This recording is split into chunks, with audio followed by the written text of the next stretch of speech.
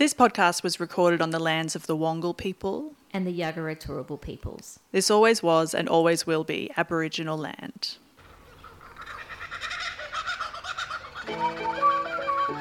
Strap in. Buckle up. It's story time, folks. This is Australiana Rama.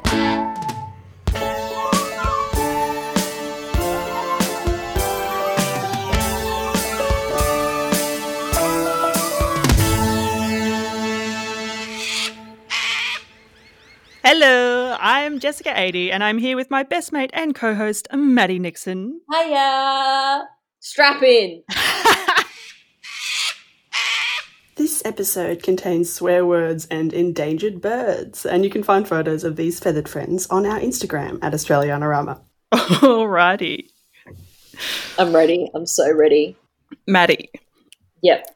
When I say iconic Australian birds, what comes to mind? First and foremost, definitely kookaburras. Definitely have woken me up many times. Love a good emu. Absolutely. Oh, an ibis is good, or ibi. They're great. Ibises. Plural of ibis is potentially ibi, but I'm also making that up. It's funny you ask, Great. because it is actually Bird Week. Did you know that? No, I didn't. Yeah. I know you didn't What goes plan on in it. Bird Week? Well, according to Gardening Australia and the episode that I watched last night, and I chose to do so, it's a week where we celebrate birds in Australia. And, you know, you can make a bird bath or you can plant some flowers that are good for birds. It's just a good time. Wow. Well, it's a great coincidence because what I've done for Bird Week is learn a lot about a bunch of, lesser known endangered Australian birds. They're not your emu, they're not your kookaburra, they're not your noisy myna, bloody everywhere. These ones are struggling. And there are some people called the Difficult Bird Research Group. Yep, sure. And most of my content is birds that they're particularly interested in. So the Difficult Bird Research Group are a group of plucky conservation scientists from ANU, Australian National University, and one border collie. Wow. That's the team. Hang on. A dog? Yeah. The dog is part of the team? The dog is part of the team. So there's 15 or so conservation scientists, and then one of them has a dog called Zorro, who is learning to detect owls. Okay, good. I like where this is going already. It's a hoot. We will.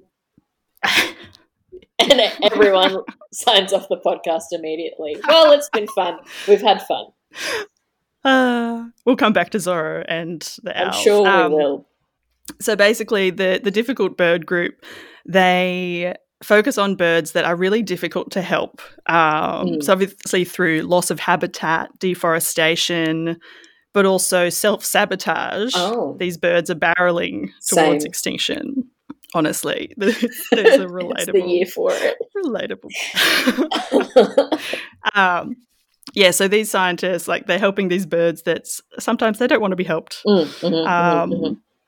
Yeah, so I have sent you some photos, Maddie, that I will ask you to refer to as we go along. Right. So the first one is a palm cockatoo. Do you see someone that might fit that description? I believe so. A black feathered bird with a round bit on the side of its face. Is that the one? Mm-hmm. Yes, could you describe what you see? Look, it's definitely going through its teenage angst phase, feeling a lot of feelings, wearing a lot of black, a good splash of red, which is nice. It's nice to the eye. I have no idea why it's called a palm cockatoo. They're all sitting in gums and they do not look like palms. I think it's due to the area that they are in. But yeah, so they're a big black cockatoo with spooky. Red cheeks, spooky, and like a big a really big beak, and they do have the second largest beak of any parrot. Oh. I've learned that the hyacinth macaw is the only one with a larger beak. Oh. Don't know them, but that's. Oh, I know her very well. I've never met her. Well, it's a charismatic bird. Mm-hmm. That's what the scientists say. And it is Australia's largest cockatoo, so 60 centimetres tall or so. And they live for many decades in captivity. We're not so sure about how long they live in the wild. They're endangered in Australia because they're only found on top of Cape York, about 10 to 20 hours drive from Cairns. And there are larger numbers of them still in Papua New Guinea. And these are ancient birds, which means like they were the first kind of offshoot of the ancestors of all cockatoos. Well, that's very impressive. Right? And like all birds are dinosaurs, but this is truly. You heard it here first, folks. All birds are dinosaurs from biologist Jessica Adey. Yes, I'm a ornithologist. Is that what a bird scientist is? I don't know. I write plays. We'll ask the bird group. Oh, yeah. They can get in touch. Yeah, they're avid readers. They'll let us know. If you know what a bird person is called, please call 1-800. I don't know the answer. Yeah, so they've got like a complex vocal repertoire. So there's lots of different whistles, and they have a hello sound. Like they make a sound that sounds like a person saying hello, which sounds terrifying. Oh, absolutely not. Yeah, absolutely. I don't want to know about it. Cairns is already spooky. You don't need to hear like a whispered hello in the night from an unknown source. God. Through the humidity. Sorry, Cairns. if we can swim through the soupy air. Oh God. Sorry, Cairns. I didn't mean to. But you are truly a beautiful part of the world. It is, and I think that's why it's called a palm cockatoo, right? Yeah, so they're threatened because of like land clearing and mining, so like large-scale habitat loss and changed fire regimes. Like they live in burnt-out hollow trees, and so like Aboriginal traditional like fire management was really important to their success. And so without that, they're having a rough time, poor dolls. But also the element of self-sabotage is what I'll get to. Oh, God, why? You're already doing it tough. Don't make it worse. Oh. So according to the scientists, they're impossible to catch and difficult to study. Like the scientists climb the burnt-out trees when they can, but if it's too dangerous, they're just there with a camera on a long pole. And the thing is, so these birds... Sorry, did you have a question? I was just going to... You would say that they're a private bird, would you? They are. They are a private bird. Which is fair. They've been here before we were, but yeah, that's... Absolutely. That makes it hard. A noisy bird, but... A noisy private bird. I know a few of those. So they, like... I think it's fine. Keep it in. I will. Don't you worry about that. So they live for like many decades, but the problem is they're not super keen on boning. Oh, like the pandas. So the females, like they lay one egg every 2 years, which is apparently normal for them. Okay. But that egg has a 20% chance of actually like being a baby, like being fertilized. And therefore the numbers are rapidly declining because the ladies are quite picky. Fair enough. Which is fair, especially in Cairns. Just saying. The dead silence was not very supportive. What does it mean? That was not a yes and moment. Sometimes my brain stops. If I had a dollar. Oh, dear. You'd have a lot of them. So they live for ages, though. A male at Taronga, lucky boy, he had sex for the first time at age 29. Please never say lucky boy in reference to sex ever again. Good God. It's an endangered bird. We want to support him. Something about the tone. It was, oh, God. All right, keep going. But a female at London Zoo laid her first egg at age 40. So she spent 40 years completely unbothered living her life and then, decided, all right, give these fellas a go. Sure. I mean, that's her right. But the most fascinating thing about these cockatoos is they're actually known as the Ringo Starr of cockatoos. Sorry. What? What do you mean? No, they're not. No. They are. No, they're not. The Ringo Starr. They are. Maddie, wait for it. Like, widely are they? Oh, God, the stutter's really coming out tonight. Widely are they known as that? Yes. Or in this society? Yes. And for a very good reason. Okay. They are the only non-human species to make a sound tool or musical instrument. Okay.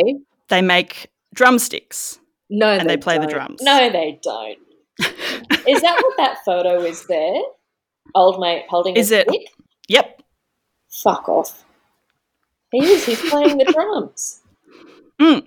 So part of why they've got that gnarly beak, and the males have a larger one, is that they like break off a branch, they peel the bark, they whittle it down to 30 centimeters or so, and then they hold it with their foot and tap on their hollow tree.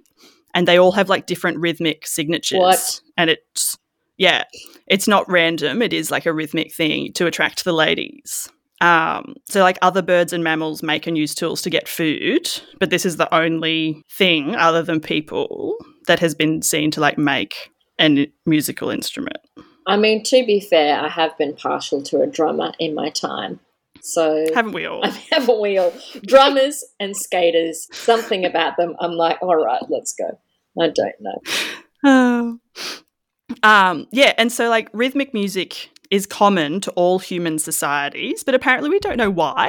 Yeah. Like from my Googling, we don't know why, which is insane. But like, so this ancient bird also developed it to attract the ladies. So maybe that's the same impulse. Well, Dudes showing tale off. as old as time.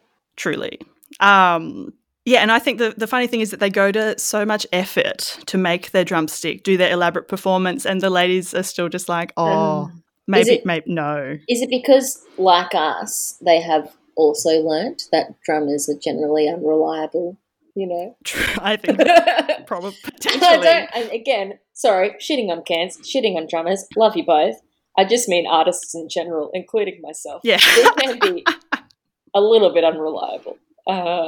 I've been known to play the drums in my past. I know. I lived with you when you had a drum kit, and you made direct eye contact when I said that drummers were unreliable. I've told you that I always wanted to play the drums, but my parents made me play the flute, which is not the same thing. No, it's really didn't not. last very long. Yeah, so they're the Ringo Starr of cockatoos. And, I mean, no shade to Ringo, but I don't think that he's ever been considered the sexiest member of the Beatles. No. So perhaps that's just partial. Yeah, so it's maybe an appropriate nickname. They might be great drummers, but they are absolutely not getting laid. Yeah, well, wow. I never knew this was the road we were going down. Yeah, and see, now I know this forever. Yeah. I now know this. We all know this about the palm cockatoo, the Ringo Starr of cockatoos. All right. Next bird. We're going to move on. At me. The orange-bellied parrot. Okay. There should be some pictures there. They're not super important because it is just like a little – it's a mostly like greeny parrot. It's got little orange belly. Yeah, naturally. It's pretty cute. Yeah. And like the babies are ugly. The babies look like the shit I pull out of my dryer when I clean it. Look, it's accurate. And they've probably tragically got a similar level of intelligence as whatever comes out of your dryer. Are they equally flammable? I don't know, probably. That's not, keep going. They're Australia's most threatened bird. Oh, I'm sorry. And like I first learned about them a couple years ago, and about the difficult bird group when reading like an article in The Guardian, which I have found because it stuck with me because there was some really beautiful journalism. So the title, Scientists Scale Trees in Desperate Attempt to Save Orange-Bellied Parrot, subtitle, Critically Endangered Bird Down to Just 14 in the Wild, Not Helped by Being Morons, in quotations, with Poor Survival Instincts. Oh dear. 14. They're just they've not been doing well. And there's some really great quotes from a researcher in the bird group from ANU. And I think I would pronounce it Dr. Dejan Stojanovic. Mm-hmm. That's what I'm going to go with. I'm going to go with Dr. Stojanovic. Apologies if that's incorrect. So according to Dr. Stojanovic, there's a couple issues with, like, say, breeding them in captivity and releasing them into the wild, according to him. And this is a quote, you just raise these fat, lazy parrots who have no idea how to avoid a predator and are totally unfit for making a migration. One problem. Well, it's not the nicest compliment I've heard. No, and this is a man who loves these birds. Oh, dear. The next one a headwind on the Bass Strait could black out the whole species, which is a fairly depressing picture. Oh. I regret quote. making my flammable joke just for the record. Yeah, so they're not the cleverest bird. They look like my cat. And I thought this before you said they weren't clever. But the level of like soul that's in their eyes, I'm like, oh, that's my cat. And then now you've said that they're a bit dumb, and I'm like, yeah, there Your it anxious is. cat. Yeah. For our listeners, I genuinely think Maddie's cat has hallucinations. I think she thinks that too. It explains a lot. A final quote on these from Dr. Stoyanovich. Literally everything gets them. They are morons. They really are morons. So they're a migratory bird. They breed in like southwest Tasmania in a World Heritage Area, and they fly across to the mainland for winter. And they've lost a lot of habitat in both locations since colonisation, pretty much. So, and it's in quite a remote area, so they're tricky to study. But also, they've got a new predator. Oh, God. A terrifying enemy which tears them from their nests and eats them. The sugar glider. Ah! That was a genuine response. Those things, in theory, are cute. In actual reality, terrifying. Have you ever been swooped by a sugar glider? Have you? I mean, no, but think about it. Think about the idea of being swooped by a glider. Think of one like swooping onto your face and concealing it like a plastic bag in the wind. It wouldn't be great. Anyway, carry on. Yeah, so these tiny, fluffy little base jumpers with big eyes, they would prefer to eat, they eat like sugary things like sap and flowers, but they also eat insects. They're like omnivores, but they're, opportunistic. So with them losing habitat and also that being introduced to Tasmania from the mainland, they've developed a taste for endangered parrots. Oh, God. And interesting because sugar gliders, obviously they're a native animal in Australia, but not in Tasmania. Oh, right. And they know this for a couple of reasons. But one is like, say in the 1800s, white people really into natural history, very trendy, which means you get a lot of like lovely botanical drawings, but also then like taxidermy and like keeping things as trophies. And they didn't really have much evidence of people in Tasmania doing that to sugar gliders. So they kind of figure out when. So someone went, this is a great pet, or this is a thing we're going to put in a zoo. And then from there, they've lived in Tasmania. Yeah. And again, the loss of traditional burning practices and agricultural practices has really fucked them up. So all the grasses that they eat are struggling, and like logging continues. But there is hope. Okay, good. For the orange-bellied parrot. Thank God. Poor dolls. Because, the difficult bird group are really trying. So from 1995 to 2017, baby bird survival rates crashed majorly. Used to be about 50% survived the migration, but in 2017, 4 out of 5 died. In 2017, there were 3 ladies and 14 dudes in the wild. Birds, that is, not the researchers. Wow. In 2018, they took like a private plane to get them from Victoria to Tasmania. So they didn't all die before they could have more babies. Oh. And in 2019, there were 13 ladies and 10 dudes, which is, increase. Getting there. And in April, it's a better, more healthy ratio. It's a small gene pool. By April this year, by like introducing some captive birds, there were 118 heading north for winter. And a good result will be if 40 to 50 of those survive to breed next year. Wow. So if half of them make it, absolute great result. I mean, it's a standard to live by. 50%. 40 to 50% success. They're just not equipped to fly over large distances, poor dolls. To be fair, neither am I. So no. I can't be that critical. Well, okay. Good. Yeah, so that's the orange-bellied parrot. Similarly, there's the swift parrot, which also struggles, eaten by sugar gliders. Yeah. And then one of my other notes just says polyamory. Mm-hmm. Mm-hmm. It's a lot of effort. So yeah, and it is a lot of effort for the parrots. Yeah, they can't cope. Yeah, right. Okay. Not everyone can do it. No, it's too much admin. But because the sugar gliders eat more of the females. So the bachelor boys invade like normally monogamous pairs. And in the words of a researcher, they make a real nuisance of Oh, themselves. God. End quote. I've had that problem Yeah. before. Mm. Oh, that's a bit private. Anyway, moving on. It's all good. So couples spend so much time fighting off bird rapists that it messes with their eating. Like they have less time to find food for themselves and to feed their babies. And so they actually know heaps about the swift parrots, unlike some of the other birds. But because like logging like actively continues, there's not much that the scientists can do. And like Stojanovic, he's like, it's common to arrive at like a known nesting area and find it's been cleared industrially or illegally for firewood. Because and this year, like a heritage forest area in Tasmania has been earmarked for logging against all scientific advice. It was taken off a list. It's back on. Mm-hmm. And like it's not for the first time. No, I'm not surprised. And yeah, and it's like the tree hollows, they're a vital habitat, and the replacement time for the trees is like more than 150 years. Okay, that's a reasonable timeline. And the parrot's probably going to be gone by 2031 anyway. Great, good. So And for 3 thus far is like we've fucked it. Oh yeah, and then climate change is coming for us all.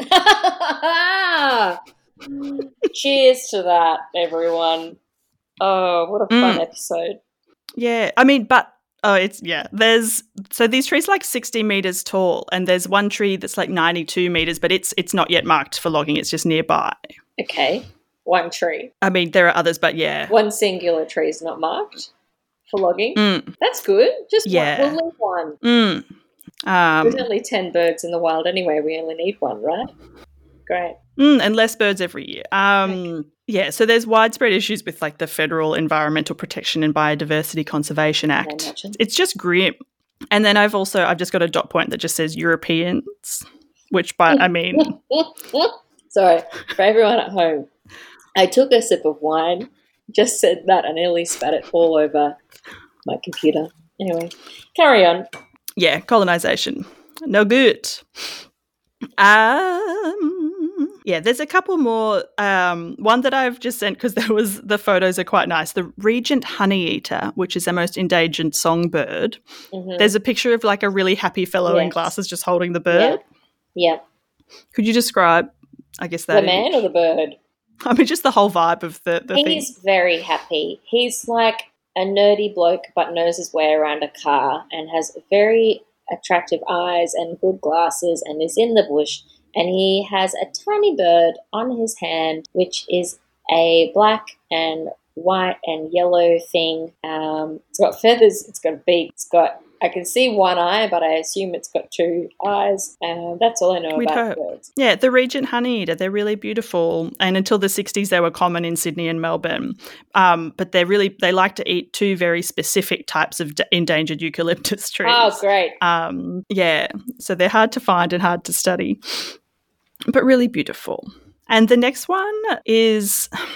I should have looked up how to pronounce it. Okay, good. This is going to be good. So the 40-spotted pardalote, Pardalote, Pardalote. I cannot help you, my friend. Pardalote. The 40-spotted individual is smaller than a matchbox. Oh. It's a little baby. Is it the small fat one? The small fat one.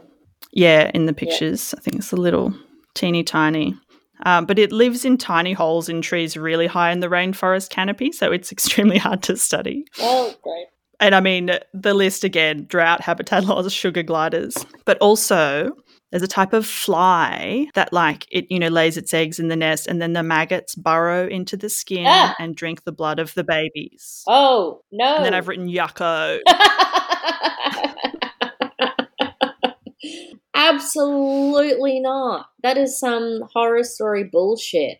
Also, I'm just flagging, like, I knew that we would be the main problem for most of these situations. However, did not anticipate that the sugar glider was going to be such a predator and an asshole consistently across the board. Like, We Oh, yeah. got to change the image of the sugar glider. Kids are running around with toy sugar gliders, not knowing the threat that they pose to society. It's no good. And also, because like if you're a sugar glider, I mean, you're just like climbing from a height, throwing your arms out, hoping for the best, like a base jumper. I assume. I don't know how they don't flap. They just glide. But then they're just not a sugar flapper. They're really into sugar glider. They love an endangered parrot. Murderer. Absolutely. Speaking of murderers, no. Go on then. Go on. Fuck. The Tasmanian masked owl. Okay. Does it kill rodents? I mean, it's a pretty like decent predator. Like mostly a small mammals and rodents, but it will also eat birds, possums, and pademelons. Oh, which is an odd little wallaby looking thing. Possums. Those things are feisty. Yeah, these are big owls. Whoa, okay. So they prefer old forests, which is a problem. They are monogamous and territorial, and they only nest in like deep tree hollows, which are only present in the largest old eucalyptus trees. So again, deforestation. But the thing with them being territorial and monogamous is like the scientists will broadcast an owl call, but even if an owl is nearby, they often don't care. They're not interested in replying. Because they're like, I've already got my bird down the road. She's great. I'm done. The missus will be pretty mad if I respond to that other call. Is that why? Exactly. It's like people who get in a relationship and then never see their friends again. Oh. That's these owls. Okay. But if you look at the pictures I've sent you of the owl, you might notice that a few of them are not of an owl. Yeah, there's a few owls and it looks like an owl and it looks like a big spooky owl, and then there's a very cute dog with a lady. Yeah, that's lady with the dog. Yeah, so that's Zorro, the Border Collie Springer Spaniel cross, and his owner, whose name I forgot to write down, but she is one of the researchers. Mm-hmm. Yeah, so they're really hard to find, these owls, but owl pellets are a thing. Oh, yeah. So they are the fur and bones of things that the owls have eaten that they vomit onto the forest floor. Yeah, that's fun. Apparently they smell really bad. I can't imagine why. Yeah, so they're training dogs to find them. And the University of the Sunshine Coast has shout out. Ayo. I never went. I just lived on the Sunshine Coast, to clarify. I went to school next to the uni. Anyway, carry on. I've been to the Sunshine Coast. I've been to the university. Have you? Yeah. Anyway, so they have... It's not interesting at all. No, they have a detection dogs for conservation program. So Zorro is learning from a more experienced dog to find these owls. Okay. It's good to have a mentor. Yeah, so it's an important part of the team is the Border Collie. Yep. So the King Island Scrub Tit and Thornbill. It shouldn't be funny, but it is, ladies and gentlemen. Oh, it just sounds like it sounds like an insult. It's like, oh, you scrub tit, that's why I shut your hole. Like you know, people very, very offensively go, "Oh, you mole!" Like it sounds like that. Oh, you scrub tit, scrubber. Yeah, you scrub tit. But I love it. Yeah, so these are considered forgotten birds. And if you look, one of the pictures that I've sent you, because obviously it's a screenshot from the website. Yes, there's one picture of a bird and then the rest are empty trees and very upset-looking people looking at empty trees and no other birds. Yeah, it's just like scientists like with binoculars. Like it's on the website instead of, because they only have like one picture of the bird. Because the thornbill, not the scrub tit, the thornbill was not sighted between 1971 to 2001. No one saw it. Well, okay. Yeah, and then the next decade it was seen fewer than 10 times. So when they started looking, pretty much. So that's a new thing. But it's kind of good to know that birds that have seemingly disappeared, once people actually start to look for them, they're like, oh no, it may still be here, maybe, potentially. I like their commitment to drama. They've done some freeze frames in the photos where they are seemingly looking for a bird and being like, oh no, it's not here. Oh, like they're doing some acting. Yeah, because I assume it's their whole day, being like the bird is not here. It might be their whole life. Truly. Bless them. Good work. So there's plenty of other researchers doing similar work because they just don't have the catchy name. Because there's so many things that are endangered. Well, But one, for example, is the night parrot. I've heard about which this. is Mhm. because it's nocturnal, but it's got low vision and keeps running into things in the Yeah. dark. That's a problem. Yeah. And like the kakapo in New Zealand has the same problem, but it doesn't fly anymore. It just hops around. Whereas Well, yeah. You would hope that evolution would be like, all right, like pull a daylight savings, like jet lag situation where you go, everyone, we're switching over. We're going to double sleep or we're going to not sleep at all so that we switch over the next. Just live in the day. Yeah, truly. But no, they prefer to sleep in the day in the spinifex, and then they fly low, and fences are not their friend because they tend to get coat-hanged and decapitated. Yeah. And they live like really remotely. They're rarely seen, but they can be heard, which is cool and something they've figured out more recently, that if you know where to look or you know where to listen, you can hear them. And a really interesting thing that there's an more in-depth like article on the ABC, which I'll obviously link to, which is really cool. The Birriliburu people and the Matu people have a dreaming story, which is about the night parrot. And it's like, the bird's being elusive, doesn't want to be named, doesn't want to be among the rest of the birds, goes off into the spinifex, but, can be heard. And so I think that's always existed.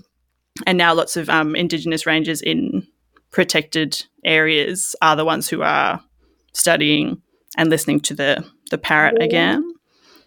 Yeah, it's really interesting. There's heaps of stuff about it. And yeah, so like in the 1800s, British colonizers discovered this bird, and obviously many people already knew about it. It's the same with like the megafauna. People, oh yeah, we found a fossil, we found proof of this thing, and it's just like, there are also dreaming stories about it. Yeah. Or the like Tasmania being connected to the mainland by a land bridge. Yeah. They found proof of that. And it's like, it's also in the oral history. Yeah. Yeah. Yeah. So I know a lot of things about birds now. I mean, I certainly know more things than I did coming into this. That's for sure. I think of these birds, the palm cockatoo is probably my favourite. The Ringo Starr. Yeah, that was good. That was a good little plot twist there. I did not see that one coming. I have a soft spot for the dry cleaner lint bird, the orange belly something. Yes, the orange-bellied parrot, the moron, as it's referred to by the people who research it. Yeah, so there are hope for these birds. They may not want to help themselves, but the scientists, they are really trying. Well, yeah, that's about all I've got about the birds. Look, pretty much. Happy Bird Week, everyone. When you listen to this, it'll no longer be Bird Week, but maybe, take some time to Google some of these birds and have a look-see and see what you can do to help birds in your local area. I don't know, make a bloody bird bath. Just put a bowl out with some water. God, it's not that hard. Anyway, great. Thanks for listening.